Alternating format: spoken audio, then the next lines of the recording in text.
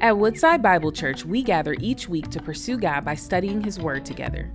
In a culture growing in hostility, it's clear how far we are from what the kingdom of God should look like.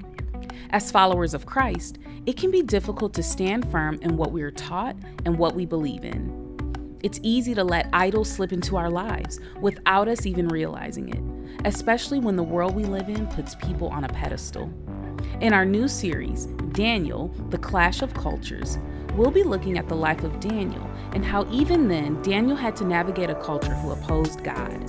We'll discover how we can put our trust in God regardless of our circumstances and how God is sovereign over all. Join us this new year as we study the life of Daniel and learn how to apply the truths inside this book to our own lives.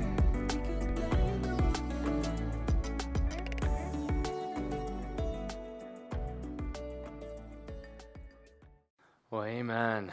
Good morning and Happy New Year. My name is Ryan Nast, and I am our Family Ministries Director here at Woodside, Farmington Hills. It's good to be back with you after getting a little over a week off with family in Florida between Christmas and New Year's. That was really refreshing and good, but I'm so excited to be back here today as we are kicking off a brand new series called Daniel, Clash of Kingdoms. If you haven't figured it out yet, over the next few weeks, we are going to be going through the book of Daniel. And today we are going to be looking at the first chapter in this book. And throughout this series, we're really going to be looking at how we can remain loyal to God's kingdom in a culture that is hostile to the gospel. I don't think it's too big of a stretch for any of us here to realize that there are a bunch of different cultures that make up our world. We see that even within our country. We see it within our state, really, with just different cities, right? Different cultures from city to city that you go to. We see that. I even had the opportunity really to see that being down in Florida, right? There's a much different culture down in the south than there is in the north, and I saw just firsthand, with the climate being warmer, things maybe moving a little bit different speeds, and even driving home, I got much different reaction wearing my Michigan Rose Bowl gear in Georgia and South Carolina than I did in the state of Ohio. Go Blue, and hopefully we win tomorrow. But at the same time, nothing really brings home this reality that there are different cultures that exist in this world than actually going to a different country. I remember my first experience outside of North America came just after my freshman year of high school when I had the privilege to go to India.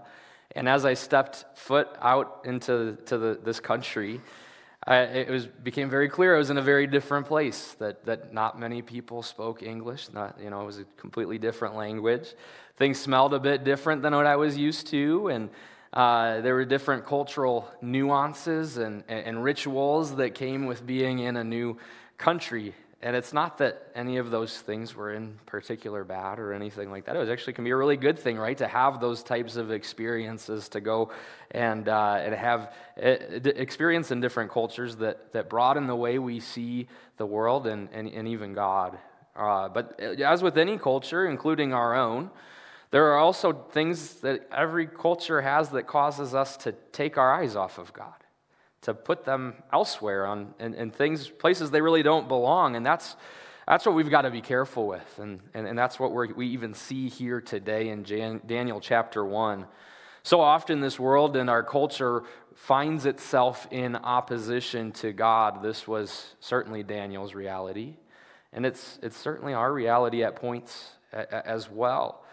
And so the question we have to ask ourselves is, how do we find hope and walk in alignment with God's kingdom in the culture that we live in? Well, I hope we see today that we must remember that God is sovereign over our cultural circumstances. We must remember that God is sovereign over our cultural circumstances. God is a faithful, mighty, and sovereign God. He is over everything that takes place in this world. That's very clear from the opening chapter of Daniel. And today, as we go into places like our schools, our workplaces, our communities, and even online as we engage spaces there, it can kind of be difficult to remember that God is sovereign over these spaces, that He's still in control, can't it? It can be difficult to remember that, but it also can be difficult to remain loyal to God in those spaces, right? To stand up for what we know is to be true in His Word. Those can be difficult. And this morning we're going to see exactly how we can be loyal to God, even in a culture that might be hostile at points to Him. And one of the ways we can be loyal to God is to recognize the cultural influences. We must recognize the cultural influences. And that's what we see in the first 7 verses of the book of Daniel, is that we have to recognize our cultural influences. It says this: in the 3rd year of the reign of Jehoiakim, king of Judah, Nebuchadnezzar, king of Babylon, came to Jerusalem and besieged it. And the Lord gave Jehoiakim, king of Judah, into his hand with some of the vessels of the house of God. And he brought them to the land of Shinar, to the house of his God, and placed the vessels in the treasury of his God. Then the king commanded Ashpenaz, his chief eunuch, to bring some of the people of Israel, both of the royal family and of the nobility, youths without blemish, of good appearance, and skillful in all wisdom, endowed with knowledge, understanding learning, and competent to stand in the king's palace, and to teach them the literature and language of the Chaldeans. The king assigned them a daily portion of the food that the king ate and of the wine that he drank. They were to be educated for 3 years, and at the end of that time they were to stand before the king.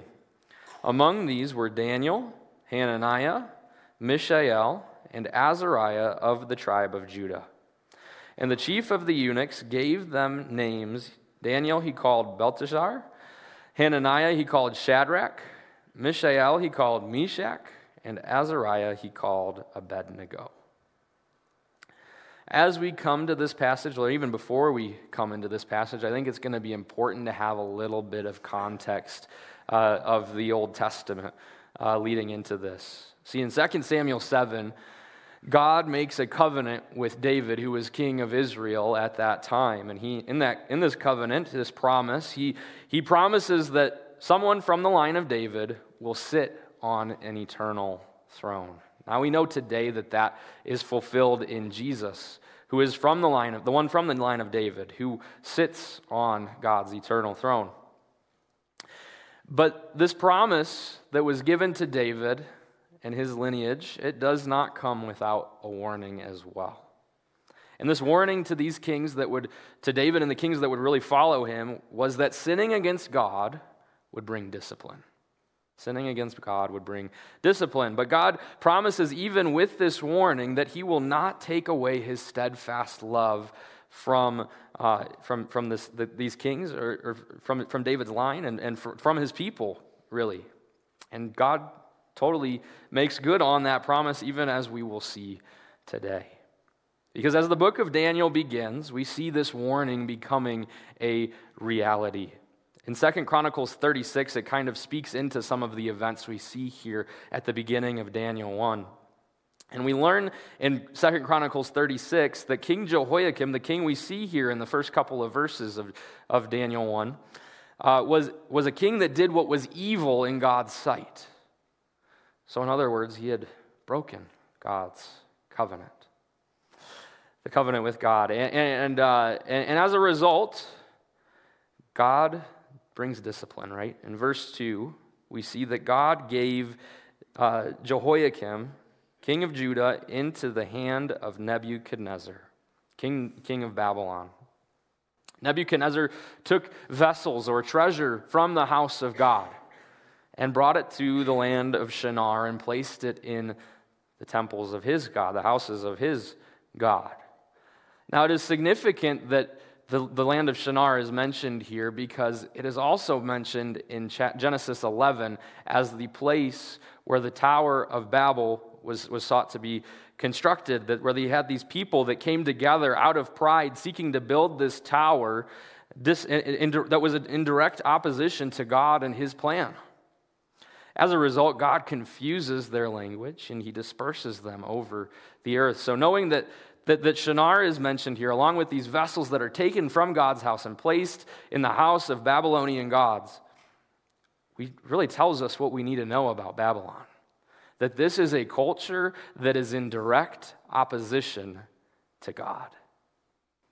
It's a culture that is in direct opposition to God, and that's something that remains true all the way from Genesis to Revelation. That is what we see from Babylon. In verses 3 and 4, King Nebuchadnezzar also instructs his eunuch to bring others with them, others from Israel that would join in exile. He brought the royalty, the nobility, those who were young and good-looking and wise. He picked and chose who he was going to bring.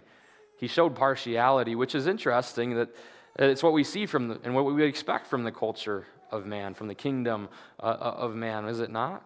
Because that's the direct opposite of what God's kingdom does, right? It shows no partiality. There is no partiality with God. His kingdom is open to all who would come to him in faith. Among those who were chosen to be taken into exile from Israel were Daniel, Hananiah, Mishael, and Azariah. All of these men had names of deep theological significance. They had names that really represented and were a testimony to the grace and greatness of who God is. And so it is significant in verse 7 when we see that their names are changed. And they're changed to speak about the gods in the culture of Babylon. But not only that, right, we see in these verses that these men were also educated for 3 years. They were under the influence of the culture of Babylon, the teaching there. And really what we see in all of this was that King Nebuchadnezzar's goal was that these Israelites would turn their backs on God, that they would follow after the cultural influence of Babylon, their religion, their education, and their social convictions. I know that during this time of year, it's often a time where we think about resolutions, right? Those things that we want to do to make this year even greater than what last year was. And I know that a common resolution within our culture is that we want to get healthy, right? We want to eat healthier this time of year and maybe even get into the gym to do some of those things. And so gym memberships go up all around the country. I see it in my gym where this is the busiest season of the year coming up here, and it lasts for about a month, right? Until everybody decides, maybe it's due to cost or time or whatever it else is. And those can all be legit reasons why there's not enough time. But there's something more important that keeps us from attaining the goal that we set out for at the beginning. And all of these things are influenced by our culture to some degree. They're things that impact how we live and how we go about life. Every culture has its own influences that remind us that we're exiles in this world, right? That maybe things aren't the way they're supposed to be. We see that all over the place in our culture. I'm sure we as we go through life, we're like, man, this isn't the way that God intended things to be. All over the place, no matter where we find ourselves, we see that. And as we see that, the book of Daniel actually reminds us that there is hope in this. There is hope when the kingdom of this world clashes with the kingdom of God. And sometimes I know it can be hard to understand in these moments. But the good news is we have God's word. He's given us His word in the Bible where we can read and we can look and we can learn exactly what it means to be a citizen of the kingdom of heaven, a citizen of God's kingdom. And naturally, as we read this book, as we are influenced by what God has shared with us in His word, what He has made clear to us through the gospel, we're going to see that this world doesn't always agree with what God says. And that can be difficult when that happens, but we have to use this book. We have to use the Bible as a measuring stick in those moments, right? We have to be willing to say, this is what ultimately determines truth for me. Not my culture, not this city, not this country. Nothing in this world determines what truth is apart from God's word. We have to make sure that that's where we're getting truth from. If we can't back up our beliefs with this, then there's probably a problem with that. So we have to understand what our cultural influences are. And again, not all the time are those cultural influences bad. We're actually going to see some of that even as we continue to go on. But another part of being loyal to God in a culture like this, a culture that is hostile to what God says, is to remain dependent on God. We need to remain dependent on God. And we'll see that in verses 8 through 16. It says this: But Daniel resolved that he would not defile himself with the king's food or with the wine that he drank. Therefore, he asked the chief of the eunuchs to allow him not to defile himself. And God gave Daniel favor and compassion in the sight of the chief of the eunuchs. And the chief of the eunuchs said to Daniel, I fear my lord the king, who assigned your food and your drink. For why should he see that you are in worse condition than the youths who are of your own age? So you would endanger my head with the king. Then Daniel said to the steward, whom the chief of the eunuchs had assigned over Daniel, Hananiah, Mishael, and Azariah, test your servants for 10 days. Let us be given vegetables to eat and water to drink. Then let our appearance and the appearance of the youths who eat the king's food be observed by you, and deal with your servants according to what you see. So he listened to them in this matter and tested them for 10 days. At the end of 10 days, it was seen that they were better in appearance and fatter in flesh than all the youths who ate the king's food. So the steward took away their food and the wine they were to drink and gave them vegetables. So as we come to this next section in this passage, the beginning of verse 8, the question kind of becomes, so what is Daniel and his friends going to do? What will they do? Are they going to accept this new kingdom of Babylon and that clashes with the kingdom of God, or will they reject the kingdom of this culture and risk their lives in the process? Well, we learn very quickly in verse 8, right? But Daniel resolved that he would not defile himself with the king's food or the wine that he drank. Daniel was resolved that he would not take part in the food of the king's table. Yes, he had allowed himself to be educated within Babylonian culture. He had even allowed for his name to be changed from having the significance of the theological significance that his name meant to more portraying that of Babylonian gods. Something that, names were significant in that culture. But this is where he drew the line. He was not going to eat the food of the king's table. Why?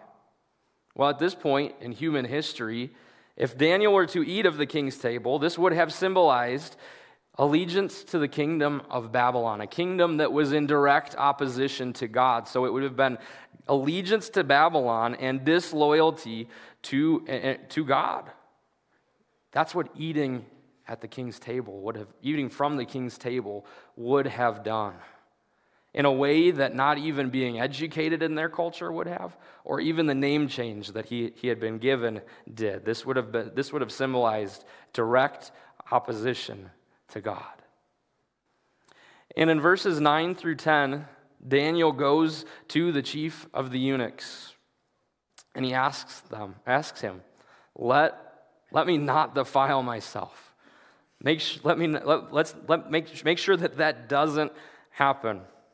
And as he goes to this man, this chief of the eunuchs, Daniel was given favor. God gave Daniel favor in his eyes. But ultimately, this eunuch was very clear about where his loyalty also lied, right? With Babylon, with the king. And so He was more concerned with what the king was going to think when he saw that Daniel and his friends were not in as good of shape as the rest that were eating the food from the table. In fact, he was concerned that his life would be taken from him. And so he said no. This eunuch says no to Daniel. And that might have been pretty discouraging in that moment. To wonder, am I going to be forced to eat this food? Am I going to be forced to be in direct opposition to God? But he goes yet again and tries with this guard, this steward, this overseer who had been assigned to him and his friends. And he challenges the man this time. He says, test us for 10 days. Give us nothing but vegetables and water. Compare us to everybody else who's eating of the king's table, and then decide. Then deal with us accordingly. Today, this diet would probably, I'm sure back then too, but this would have been considered a healthy diet, right? That's how we kind of look at it. And I know that the Daniel fast is popularized by this passage. Like we've probably heard of that before, and maybe even some of you have made the resolution this year to be healthy. And I wish you well in all of that, but I'm going to tell you that that's not what this text is prescribing for us, right? It is not the application of this text to eat the vegetables and the water and abstain from all of the meat and all of that. That's not what this text, that's not the application here. To say that it is would really miss the heart of the reason for why Daniel is asking for this. Remember that eating of the king's food would have symbolized allegiance to Babylon, allegiance to this culture that was hostile towards God. And eating these vegetables and drinking this water demonstrated allegiance to God, because this is how what God had prescribed in the book of Leviticus for his people to eat.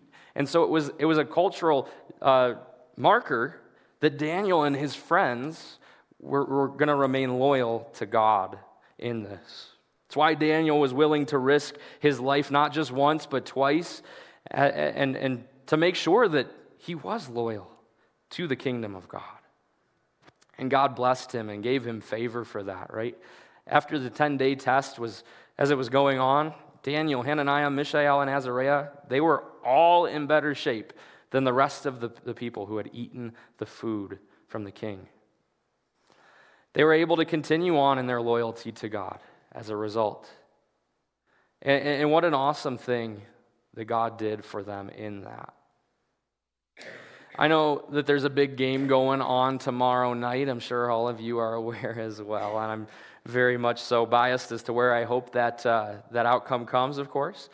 But I've been looking all week at what people are saying about both Michigan and Washington heading into that game, and it sounds like it's going to be a great game. It sounds like there are very contradicting styles of play, and the consensus seems to be that whoever's able to impose their will on the other team for the game is going to win. And that makes sense, right? Anytime that you're able to kind of do the things that you want to do in any sort of sporting event, you're probably going to win. It's a good recipe for winning. And now I get that there's not really a game that's going on. There's no sports involved in this opening chapter of the book of Daniel. But when we see these two different cultures opposing one another, the beautiful thing is we know that the kingdom of God is always going to win out. We see that is true just through the faithfulness of God in sending his son. We'll get into that in just a minute. But these men understood the importance of sticking to the script, right? Of understanding that they had learned so much about the God of Israel growing up. They had learned of his faithfulness, and they knew his character. They knew who he was. They knew that remaining loyal to God in this moment would have been way better than following after the cultural influences of Babylon, even though they had been sent into exile. See, when the world tests our loyalty to God, we need to remember who he is as a faithful and mighty God in these moments. It may not always be popular, right? It might be going against the grain of culture to truly stand up and believe what the Bible says. But Even when people come to us and say, well, that's not true, that's wrong, and we can base it on this, like we can take that stand. We can have our confidence in this, knowing that God's word, that God is who all of that depends on. It might cost us some relationships. It might cost us popularity. It might cost us economic status in this world. It might cost us job opportunities or grades in school or whatever. We could go down the line on some of those things. But at the end, are those things really more important? Are those more important than a relationship with the God of the universe who loves us, who cares for us? I hope at the end of the day, when we look at what we're up against, when the culture of this world tries to take some of these things away from us, that we're willing to say that no, the kingdom of God is way more important than the kingdom of our culture. And we also see from this text that we need to receive his divine favor. We need to receive his divine favor. And we see this in verses 17 through 21, which say, "As for these 4 youths, God gave them learning and skill in all literature and wisdom, and Daniel had understanding in all visions and dreams.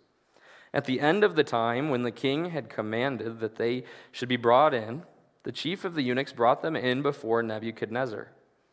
And the king spoke with them, and among all of them, none was found like Daniel, Hananiah, Mishael, and Azariah. Therefore they stood before the king. And in every matter of wisdom and understanding about which the king inquired of them, he found them 10 times better than all of the magicians and enchanters that were in all his kingdom. And Daniel was there until the first year of King Cyrus." A beautiful thing. God gave these 4 men learning in skill in literature and wisdom. Daniel was able to interpret dreams, right? That's all in verse 17 there. Despite Babylon's best efforts, these men did not allow themselves to be indoctrinated into that culture that was in direct opposition to God. Instead, they demonstrated that their identities were rooted in the kingdom of God. And because of what God gave them, as they stepped up before the king, see there in verse 19, that none was found better than Daniel, Hananiah, Mishael, and Azariah, right? He found no one that was like them. In fact, when it came to matters of wisdom, they were way more, 10 times more greater, better than those of the Babylonian culture. God's hand was all over these circumstances too, was it not? I mean, we see that all throughout this chapter. In verse 2, we see that God gave Jehoiakim into the hand of Nebuchadnezzar.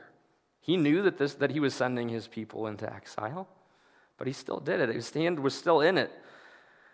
In verse 9, we see that God gave Daniel favor and as he demonstrated loyalty to the kingdom of heaven. And in verse 17, we see that God gave all 4 of these men learning and wisdom, right? Those are the words, God gave. He's all over these circumstances that probably felt like, what is going on, right? Being forced and removed to leave the culture in which they grew up in. And now they're in a culture that is in complete opposition to God. It might have been easy to give up hope, to just go with the flow of things. But that is not what happened. It's not what happened. And what really God demonstrates in this whole chapter is that he is a God who lovingly enters into human history, whose hand is over everything that happens in this world. And he reminds us as he does that his kingdom has something greater for us than our world does. Ultimately, God reminds us that this is true, that his kingdom is better than this world because he gave us his son, right? He didn't just give Jehoiakim into the hand of Nebuchadnezzar. He didn't just give Daniel favor with this eunuch. He didn't just give all 4 of these men wisdom and understanding. right? It's not just a one-time thing. No, God continues to give of himself. He gave his son, Jesus. Once again, God himself stepped down into human history as a man and to save us from our sin. Jesus went to the cross. He died the death that we deserve, right? What an amazing, amazing thing. We just sung it a little bit ago. Jesus paid it all. All to him I owe. What a beautiful, beautiful thing that Jesus died for our sin. But he didn't stay dead. No, he rose from the grave. And through faith in his death and resurrection, we are forgiven of our sin. We are brought into a relationship with God that begins now and lasts forever. As exiles, we are welcomed home and brought into the kingdom of God, where we receive his favor and his grace, not because of what we have done. No, our sin deserves death. All of this grace is because of who God is and what he has done for us in Christ. I know Christmas was a couple of weeks ago, but it's still fun to talk about Christmas. And it's fun. It was so fun to watch my family members, especially my nieces who are really little, open up some of the gifts that they wanted under the, I guess we didn't have a Christmas tree down in Florida, but nonetheless, open up the gifts that we had given them. And one of the cool things about gift giving, and I'm sure those of you who have done that before know that it's so fun to watch people open up those gifts, because underlying the gifts that we're giving them out of love. We care for them. We want to show this person or these people that we love them. And if we really ask ourselves, though, do anyone deserve the gifts that they get? I mean, I know just thinking about it from my vantage point, I'm like, I'm not the best son in the world, right? I am not the best brother in the world. I am not the best friend in the world always. And the truth of the matter is no, we can be pretty awful people sometimes to the people that we love, can't we? And when we give gifts to these people, we're overlooking some of those things, right? We're looking past the sin that they have. We're looking past some of these differences just to show them that we care. In the greatest way possible, that's what God did as he gave himself, as he gave his son to this world. He knows that when left to our own devices, time and time again, we are going to choose the kingdom of this world over his kingdom. Time and again, that's what we'll choose on our own. So he steps down into human history. Throughout time he's done this, but ultimately through his son, through Jesus, and demonstrates his grace, forgiveness, and faithfulness, right? Despite our disloyalty to his kingdom, he shows us that he is a faithful God and forgives us of our sin. Even here in this passage, what a beautiful testimony it is to God's faithfulness. God's people had sinned against him.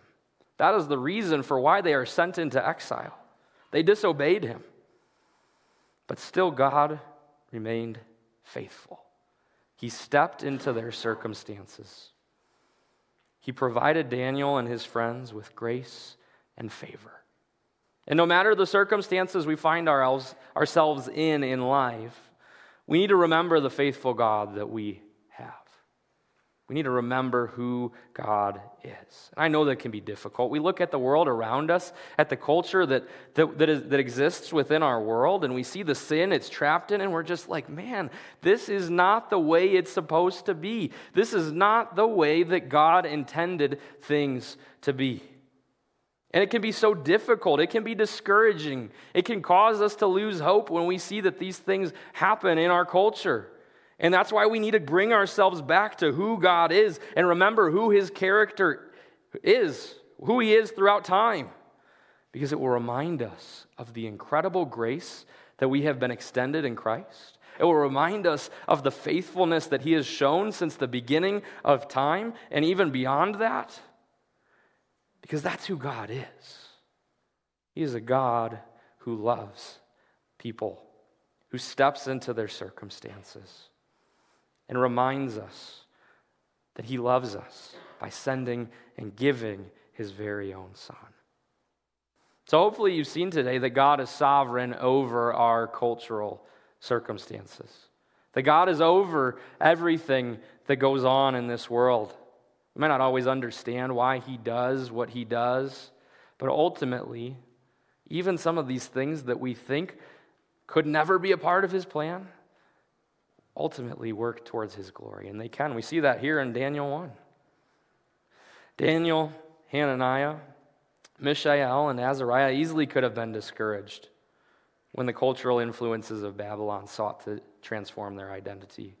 They could have given in, but they didn't. They could have given in to the clashing culture of the world, but instead, God gave them exactly what they needed. It was all because of his grace. And he blessed them for it, for remaining faithful, even when it would have been difficult. In our world today, we're going to see that same tension at points, where the world asks us to do things that are in direct contradiction to God. And in those moments, as we seek to be committed to Christ, it can be easy for us to lose hope. But in these moments, we need to know that our God is a God who loves to be gracious towards us, even when it might not always feel like it. And we need to know that he's going to give us exactly what we need in those moments, because God is sovereign over our cultural circumstances. Let's pray. Father, thank you so much for who you are.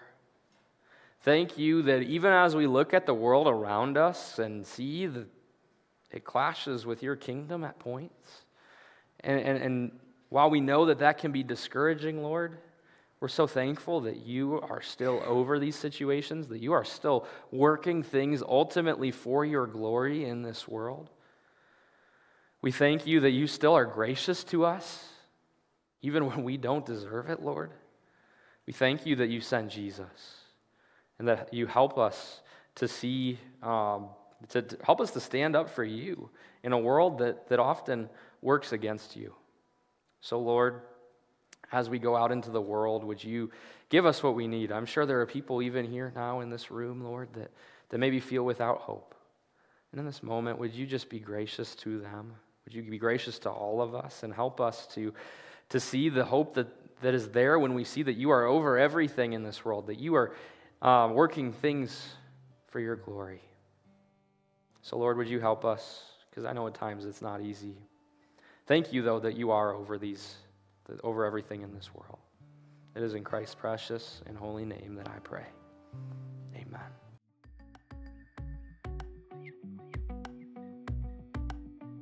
Thank you for joining us as we study God's Word together. We would love to hear how God is moving in your heart and get you connected into the Woodside Bible Church family. Head to woodsidebible.org/connect to introduce yourself today.